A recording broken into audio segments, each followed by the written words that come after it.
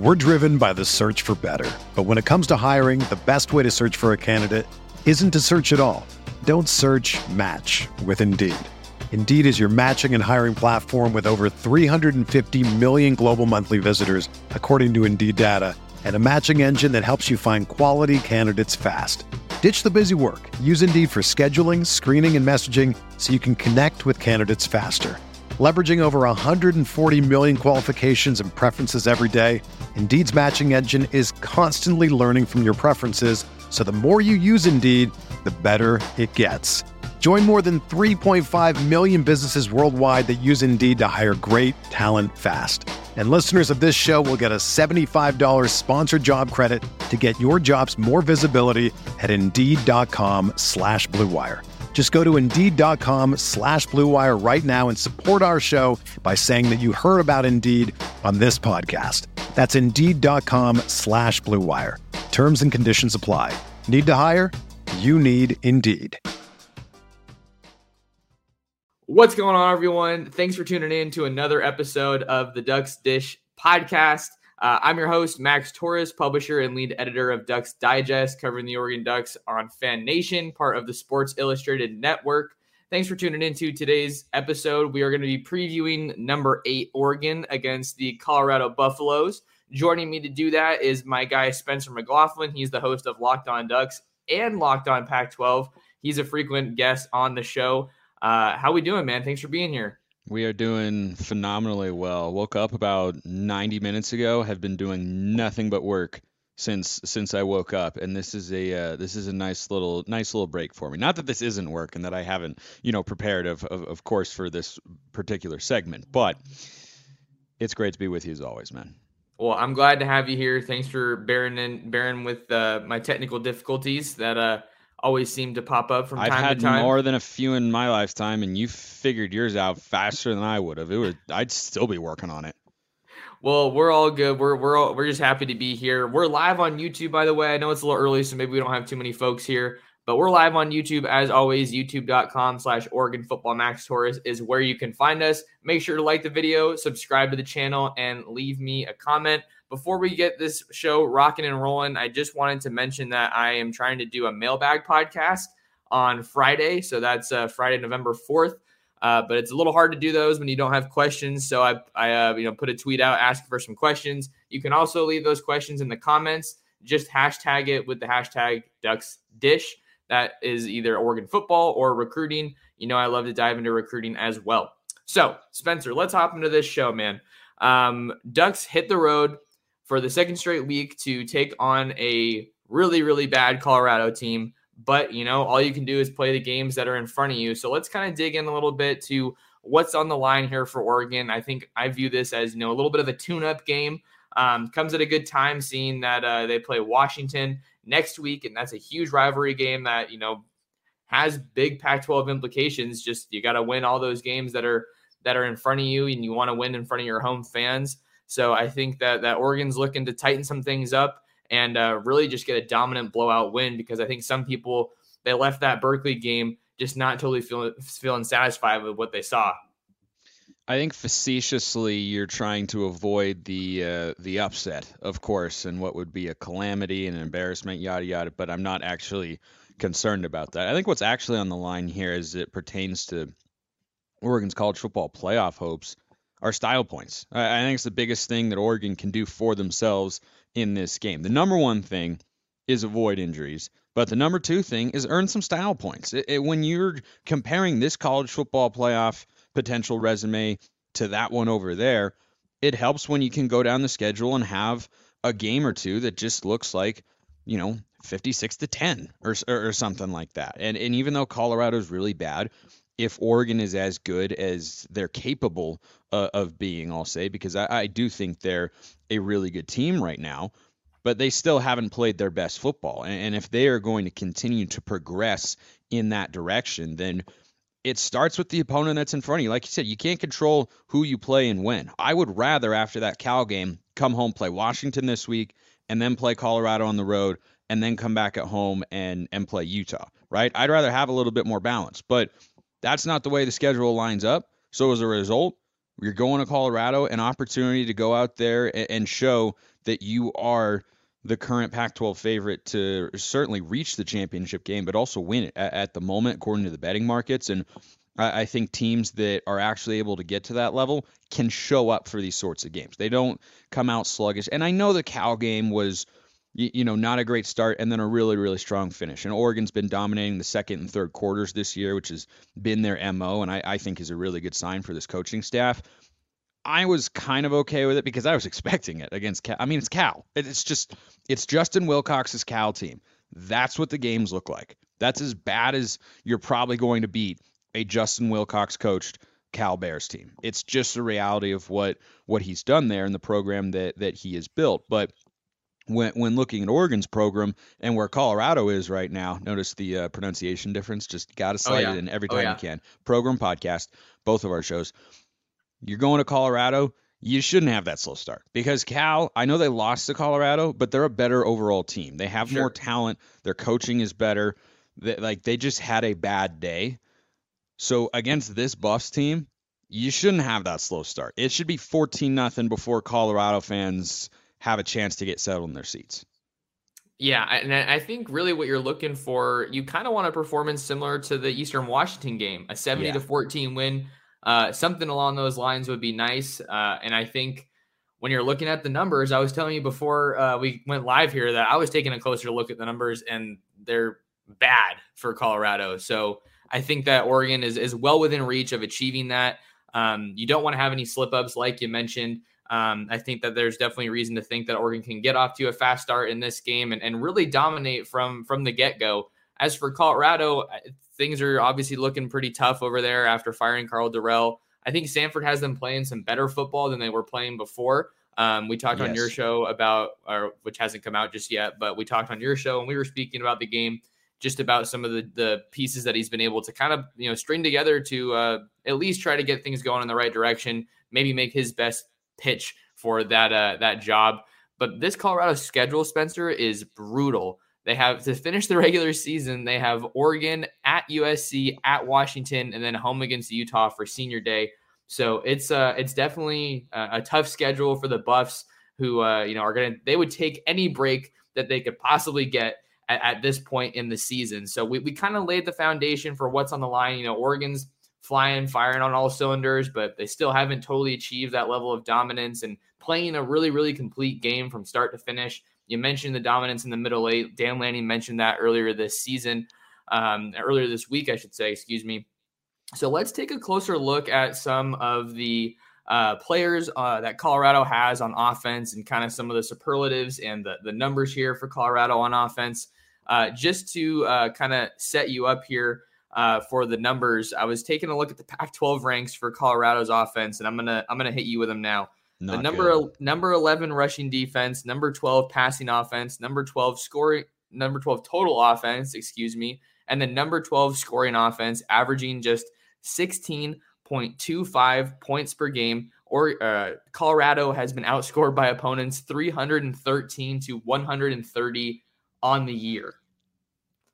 Yeah, and that's what we should expect to see from Oregon's defense. They're, against Cal, I didn't want to see him get to 20 points. The starters didn't allow that. If the backups allow it, I don't care.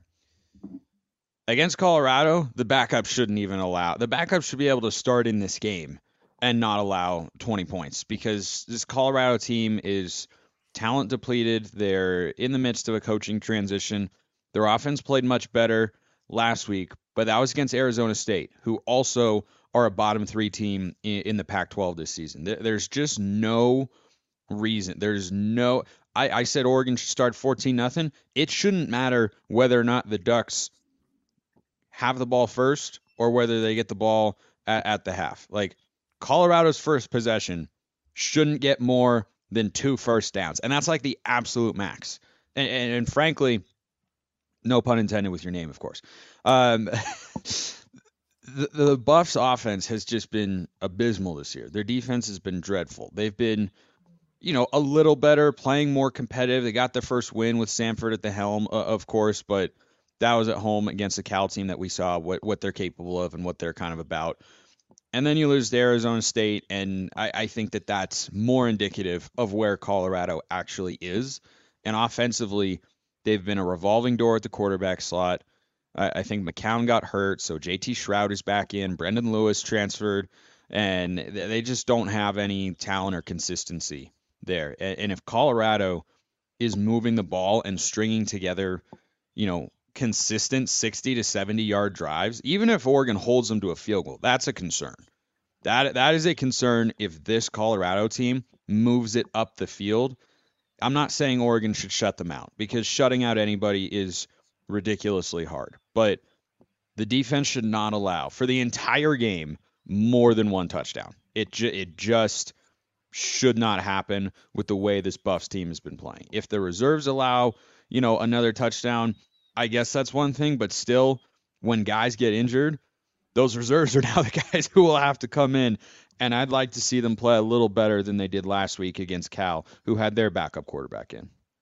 And one thing that just came to mind that I think kind of sums up a little bit of this Colorado offense, like for me, I'll be honest, I didn't really even realize that Brendan Lewis transferred, and like they still were like, pretty tough. But just to give a little bit more insight on, some of the guys that Colorado has on offense and how they've been able to perform so far this year.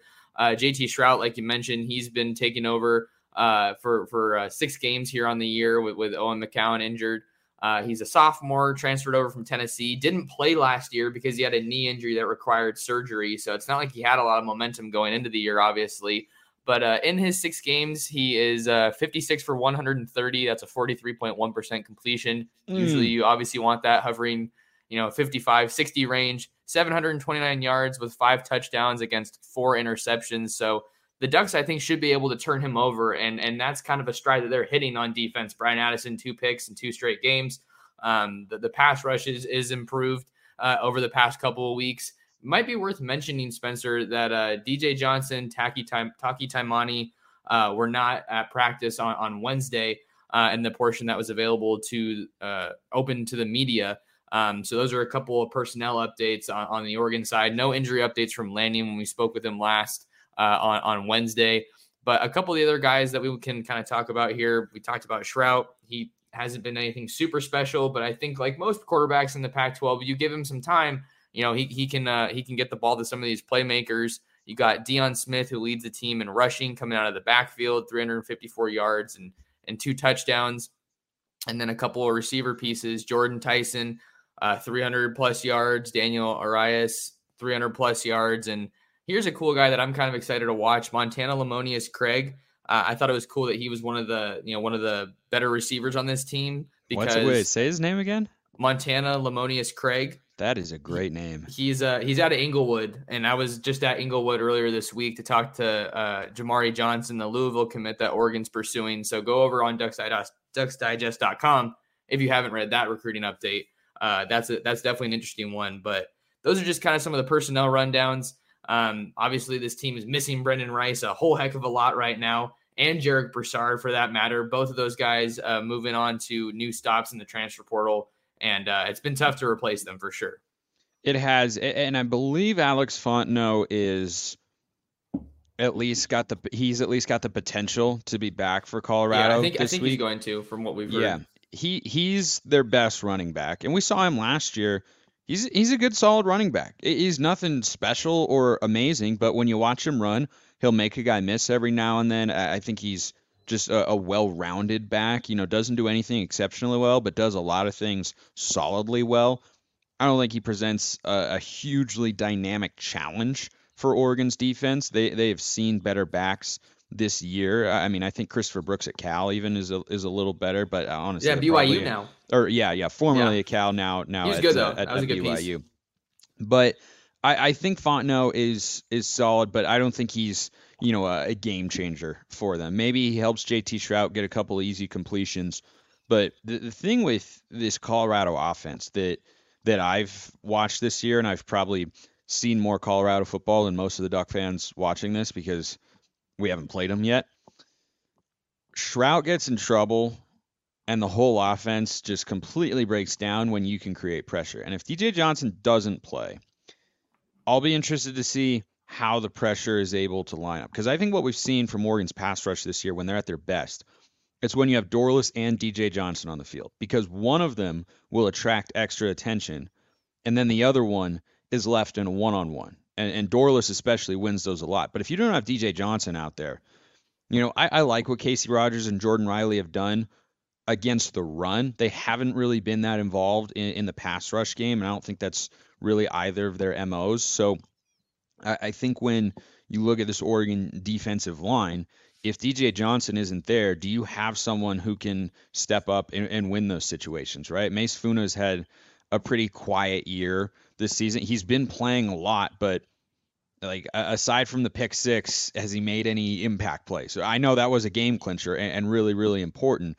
but overall on a play-by-play, possession-by-possession basis, is he a high-impact guy? I would say no. I noticed DJ Johnson. I noticed Brandon Dorlus. And then if you watch closely, you can see Rogers and Riley, fill in the void when Taimani hasn't been there. And Taimani didn't play last week either. And I thought that Oregon did an outstanding job against a respectable Cal rushing attack led by Jaden Ott. It's not a good offensive line, but still, I thought they did a great job in that sense. So I'm curious to see how pressure can be generated. It'll probably be a lot of blitzing Noah Sewell, who's blitzed a lot this year, and I think that's where he's at his best, stopping the run and blitzing, because he can win you some one-on-ones. He's shifty enough to get around interior offensive linemen. He can beat a tight end or a defense or even a tackle sometimes with a bull rush or a couple pass rush moves. And we've seen where he's been weak, and that's been in coverage. So I think that if you're Dan Lanning and Tosh Lupoy, if DJ Johnson isn't there, you blitz Justin Flo and you blitz Noah Sewell a lot, and then you fill that coverage area with one of the 5 DBs on the back end, a Bennett Williams, a Jamal Hill, someone who can come down into the box and play coverage, but also be a little bit of a bigger presence for, if a running back or a tight end is loose over the middle and you don't have him trucking a DB. Yeah, and maybe Steve Stevens is one of those DBs that they bring out. They've just been rotating the secondary quite a bit. Yeah. Which I think has given a lot of guys a lot of snaps, and that kind of results in you feeling more comfortable. To your point about DJ Johnson, maybe we'll see a little bit more of Braden Swinson if DJ Johnson isn't able to go. Yeah. Been really surprised that he has not had a bigger role on this year's team, and I feel like that's a direct result of DJ's emergence. So credit to him. But I think that this could be a perfect opportunity to get him back in the game, whether DJ plays or not. Maybe get him some more snaps, get him more comfortable and ready for some of these big games ahead. And just get maybe some younger guys in there as well. So if Taki is able to go, talking about the interior defensive line, I think that's a big bonus for Oregon, because maybe he's a guy that commands more double teams, and then that frees up, some more space for the linebackers to come flying in on the blitz. But I really like your point about Noah and Justin blitzing more. I think that seeing that Noah's at his best when he's just barreling through the line, using all 6'3", 253 pounds of him, I think that's really when he's playing his best football. He's just looks like he's playing like a man possessed. He flies all over the field, and really like what we've seen from him. We're going to take a quick break here on the Ducks Dish podcast and then take a look at the Colorado defense, talk some Oregon offense, and get into our score predictions to round out this preview episode. But don't go anywhere. We got more Oregon football talk for you after this. We're driven by the search for better. But when it comes to hiring, the best way to search for a candidate isn't to search at all. Don't search, match with Indeed. Indeed is your matching and hiring platform with over 350 million global monthly visitors, according to Indeed data, and a matching engine that helps you find quality candidates fast. Ditch the busy work. Use Indeed for scheduling, screening, and messaging so you can connect with candidates faster. Leveraging over 140 million qualifications and preferences every day, Indeed's matching engine is constantly learning from your preferences, so the more you use Indeed, the better it gets. Join more than 3.5 million businesses worldwide that use Indeed to hire great talent fast. And listeners of this show will get a $75 sponsored job credit to get your jobs more visibility at Indeed.com/Blue Wire. Just go to Indeed.com/Blue Wire right now and support our show by saying that you heard about Indeed on this podcast. That's Indeed.com/Blue Wire. Terms and conditions apply. Need to hire? You need Indeed. It's only a kick, a jump, a block. It's only a serve. It's only a tackle, a run. It's only for the fans. After all, it's only pressure.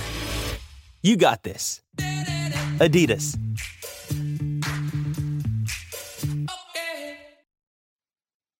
Welcome back to the Ducks Dish Podcast. I'm your host, Max Torres. That's Spencer McLaughlin. Hope everybody's having a good morning here, Thursday, November 3rd, as we continue our Oregon versus Colorado preview here on the Ducks Dish Podcast. So we're going to continue and take a closer look at the Colorado defense. Again, same thing with the offense. We'll bring some numbers and some rankings in here to kind of shed some more light on where Colorado's at. They have the number 12 run defense in the Pac-12. Opponents are averaging 237.3 rushing yards a game. You don't need me to tell you that obviously bodes incredibly well for the Ducks, who have one of, if not the best run attacks in the Pac-12. Number 6 pass defense for Colorado. Opponents averaging 246.5 passing yards per game. Number 12 total defense. Number 12 scoring defense. Opponents averaging nearly 40 points a game. 7 straight games for Oregon scoring 40 or more, and I don't expect that to come to a stop here. This is just really looking like it's a Colorado defense that's going to be outmatched and outgunned. Even with Chase Cota probably looking like he's going to miss this game, just if we're basing our speculation off of what we've heard from the coaching staff and kind of seen throughout the week. But that's not a game. This isn't a game where they necessarily need him. So maybe we'll see more Troy Franklin, more of the tight ends. More Chris Hudson, Josh Delgado, Dante Thornton, names like that. Great opportunity for them to get involved and really show what they can do, in an offense that has been really just phenomenal so far this year. Yeah, I don't want Chase Cota to play because I want him healthy for the final 3 games of the year. The Oregon does not need him to play in this game. I don't think there's anything to be gained by playing him. Even if he's 85%, I don't think there's anything to be gained because the reserves should get into this game at some point if Oregon shows up and plays the way that they're capable of. And even if they don't bring their best game, I don't think it'll be as close. If they play exactly the way they did last week against Cal, if they bring that same performance, which overall Duck fans and Dan Lanning included were not thrilled with, aside from getting the victory, it's still not going to be a close game. And Oregon should be able to get Ty Thompson and backup receivers and running back some carries in there. But you touched on the rushing numbers. This should be an Arizona or Stanford game where the passing is complementary to the rushing attack, which is probably going to have one of its better statistical days. At least it should, because that Colorado run defense is 237 rushing yards a game is just horrendous. And they're allowing how many per game overall points? 39.13, I believe, is what it was. I'm going to go out on a limb and say they won't be the first Pac-12 team to hold Oregon under 40 points because I just don't see – they don't have the bodies. I don't know if they've got the right coach on that side of the ball. And Oregon's rolling, and Colorado is just, trying to find positive momentum each and every week. And that's a difficult thing to obtain when you're 1-7 and your only win, it did come at home. So the fans, I expect them to just show up because Boulder fans show up in a pretty consistent fashion, and props to them. I mean, they were there, and I think they had almost a sold-out crowd. That's what I heard. Was it like 50K? Yeah, they were 0-5 playing Cal, and they had a sold-out crowd, which is what you would want to see from a program that is down in the dumps like that, because Cal is one of your winnable games of the year. And I think they had a good crowd last week against Arizona State, or the other week. I don't remember all the dates and everything, but sure, they deserve credit for that. The fan base, the alumni, the community, because that's a difficult thing to obtain. And they're a geographically isolated state relative to the rest of the Pac-12, right? They're next to Utah, but they still feel the most out of the way.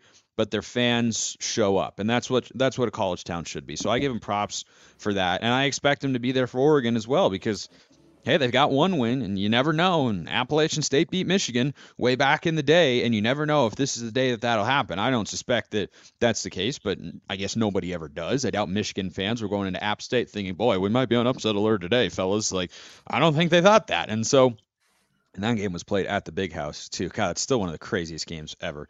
But anyway, so I think that Oregon is in a good spot here. I don't need to see Chase Cota play. The starters should be out by the midway point in the third quarter, and then I would love to see an extended, like, let's assume the best comes to happen, and by the third quarter it's like 42-3 or something, right? Something like that, and you've got the second unit offense in there. What I'd like to see, and I think what a Lotson, that's a word, what a lot of Oregon fans who go to Autzen would like to see is Ty Thompson to get into the game and see more than just a couple drives and see more than just simple passes and a couple handoffs.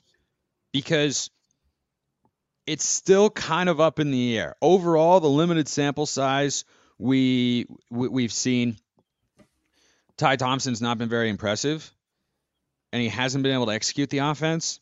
But it does kind of feel like there are some shackles a little bit, right? That's kind of the silver lining for anyone saying, oh, well, maybe he'll never be good. Maybe he'll never start. Yeah, I don't know. We'll see. We'll see if Bo Nix comes back. We'll see how good Dante Moore is as a true freshman. All that will be, off-season fodder for guys like us who cover the team year-round.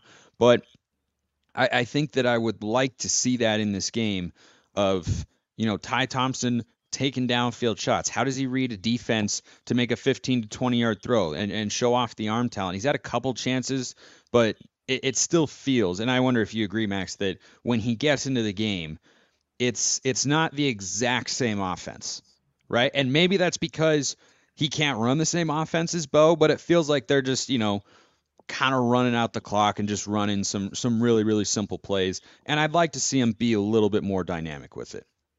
Yeah, I think that's a good way to look at it. One thing that I think we've talked about is that when Ty Thompson comes into the game, I think, and I'm not trying to light the kid up or anything, but it's like the fact that the offense looks the same every time he comes in is not a particularly encouraging sign for Oregon fans. No. But at the same time, it is a little bit tough to speculate. What would it look like if he had maybe some more starters in there? But like to your point earlier, this is a game where they shouldn't need the starters to be moving the ball effectively and to be doing their thing and to look comfortable, to hold up on the offensive line. So I agree. I think this is a game that you want to get Ty some good playing time, maybe perhaps more than some other positions, especially with the way that the rest of the schedule shapes up. This is your best opportunity to do that. But again, this should be a dominant performance. The run should be there the entire day. And I think that those backs are going to be a little hungry because Cal didn't stop the run. Like, they didn't slow them down completely, but like a quiet 174, 175 yards. They were obviously very, committed to trying to slow down the Ducks on the ground. And they just said, okay, we'll beat you through the air then. But yeah, this is a game where I wouldn't be surprised if every touchdown came on the ground. I don't think from a viewing perspective, I would want to see that necessarily, maybe not as entertaining. But scoring, and you're never going to get mad at a win. And Oregon certainly has the ability to run up the score in this one and score a ton of points, rack up a bunch of yards. And we actually have some questions I wanted to get into real quick, Spencer, and then we could wrap up with our predictions. Sound good? Yep. Good deal. All right. We got two here we want to talk about. Sco Ducky asks, do you think Oregon tries to run up the score for some style points for the CFP committee or keep status quo with how they don't run it up in the fourth?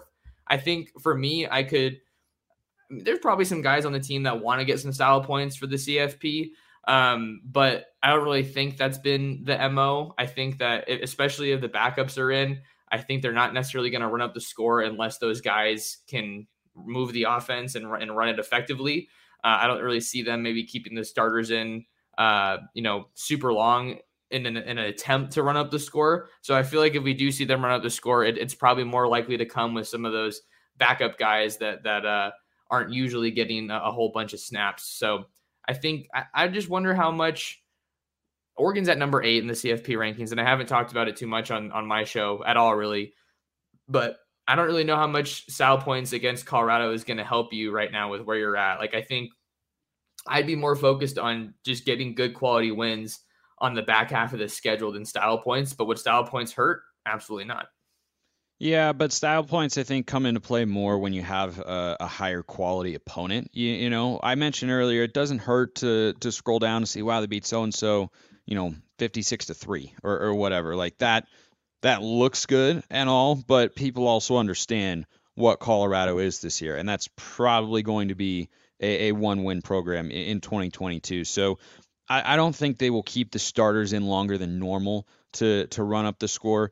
But I would like to see, as I said, if it gets to a point where it's 42-6 going into the fourth quarter, and you put the backups in, let them play. Throw the ball around a little, push it down the field, keep running the same offense. I'm not saying you need to show looks and plays and formations that you haven't shown yet this year that you're saving for a Washington, Utah, Oregon State, that sort of deal. But I mean, the plays that we'll see Bo Nix and the first teamers run in that first half, and probably going into the third quarter, though maybe it's all second half. I don't know. Colorado is really, really struggling this year. We'll just have to see how it plays out. But whenever those guys get in, I'd like to see the offense be the same, right? I don't want to just see Ty Thompson throw screen passes, swing passes, and then hand the ball off twice for a 3-and-out. Or maybe you run and pick up a first down, then you run it a couple more times. Like, call a play action shot. Like I don't know what you have to lose. You send your second unit out there. I don't think anyone can accuse you of being mean, and even if they did, it's college football. You don't want to get beat that bad, then stop them. Be better. Be better. Suck it up. Like, this is a grown man's game. Well, grown kid's game. I don't know. And that's a different, I guess. Anyway, so I just think that if you get Ty Thompson out there, I want to see him take a play action shot. I want to see him stand in the pocket and try and deliver a deep in route or a post corner or all the stuff that we've seen. I'm not saying you got to show anything new, but just give him a chance to execute, because you never know. If God forbid Bo gets hurt, you need him to have some familiarity in a game environment running those sorts of plays. So I don't think you have anything to be gained by going out there and just handcuffing Ty Thompson, saying, here's a swing pass and run the ball twice and then just punt it away. Like, what did you gain? Like, trying to get out of here without an injury? If you've got all the backups in, you shouldn't be losing a major starter if, God forbid, that happens anyway. So that's what I'd like to see if and hopefully when the Ducks get up really, really big. All right. Hoju says, stay healthy and take it one game at a time. Kind of their mentality going into this game. The last 3 games on the schedule will be tough. Go Ducks. Yeah, and I think that's what you were saying right at the beginning of the show, is that above all else, obviously you want to get the win, but you want to stay healthy. No injuries before this brutal stretch of games. Home game against Washington, home game against Utah, and then hitting the road to Corvallis, just a short 40 or so minute drive up the road. So I think that absolutely is at the forefront of Oregon's thinking. And maybe, why they want to get some of these backups in, so you don't need to be playing your starters unnecessarily, like we were talking about with Chase Cota a little bit earlier here. So one game at a time is absolutely the mantra. And, success looks like winning and staying healthy. I think that's kind of where things are at right now with Oregon. But like we said with the last question, some style points certainly wouldn't hurt to, continue making a strong case and building that resume for the playoff. Yeah, and it's a momentum thing too, right? It's going into those tough 3 games. You want to be playing your best brand of football. So there's still those areas of improvement that we want to see.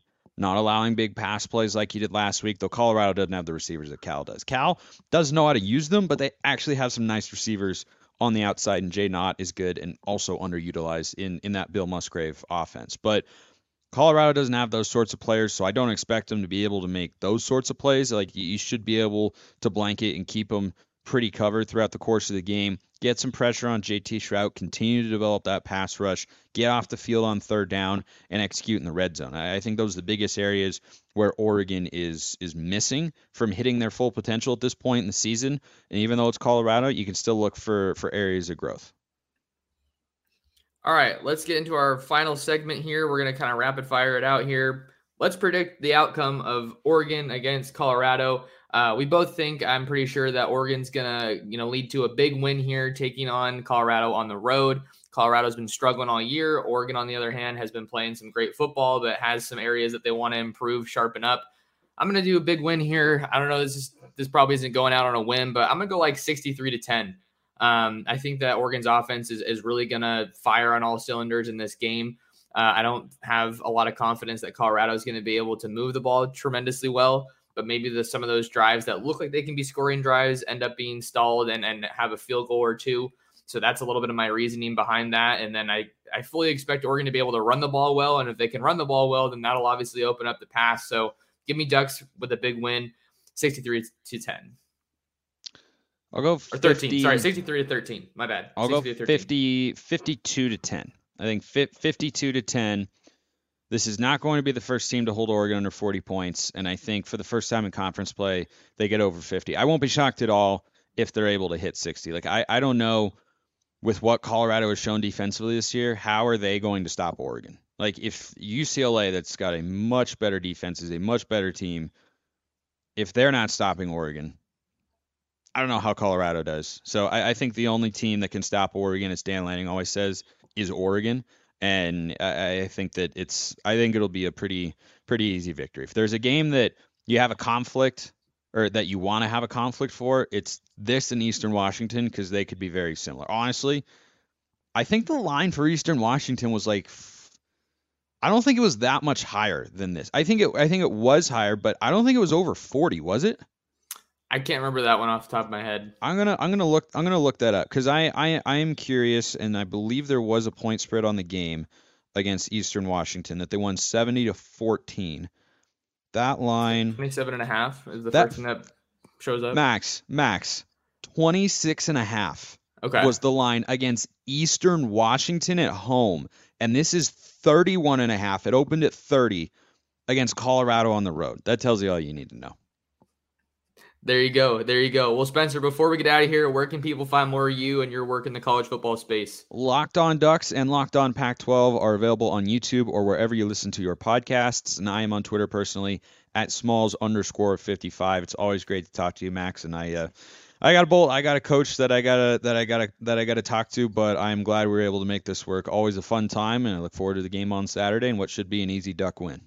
Absolutely. We always appreciate you coming on. If you guys want to find more of me, you can follow me on Twitter at mtorresports. Subscribe to the YouTube channel, youtube.com/Oregon Football Max Torres. Share the Ducks Dish podcast. Share it with friends, family, other Duck fans. You know the rules. And find all of my written content on ducksdigest.com. Until next time, thank you guys so much for tuning in to another episode of the Ducks Dish podcast. This is the story of the one. As a maintenance engineer, he hears things differently. To the untrained ear, everything on his shop floor might sound fine, but he can hear gears grinding or a belt slipping.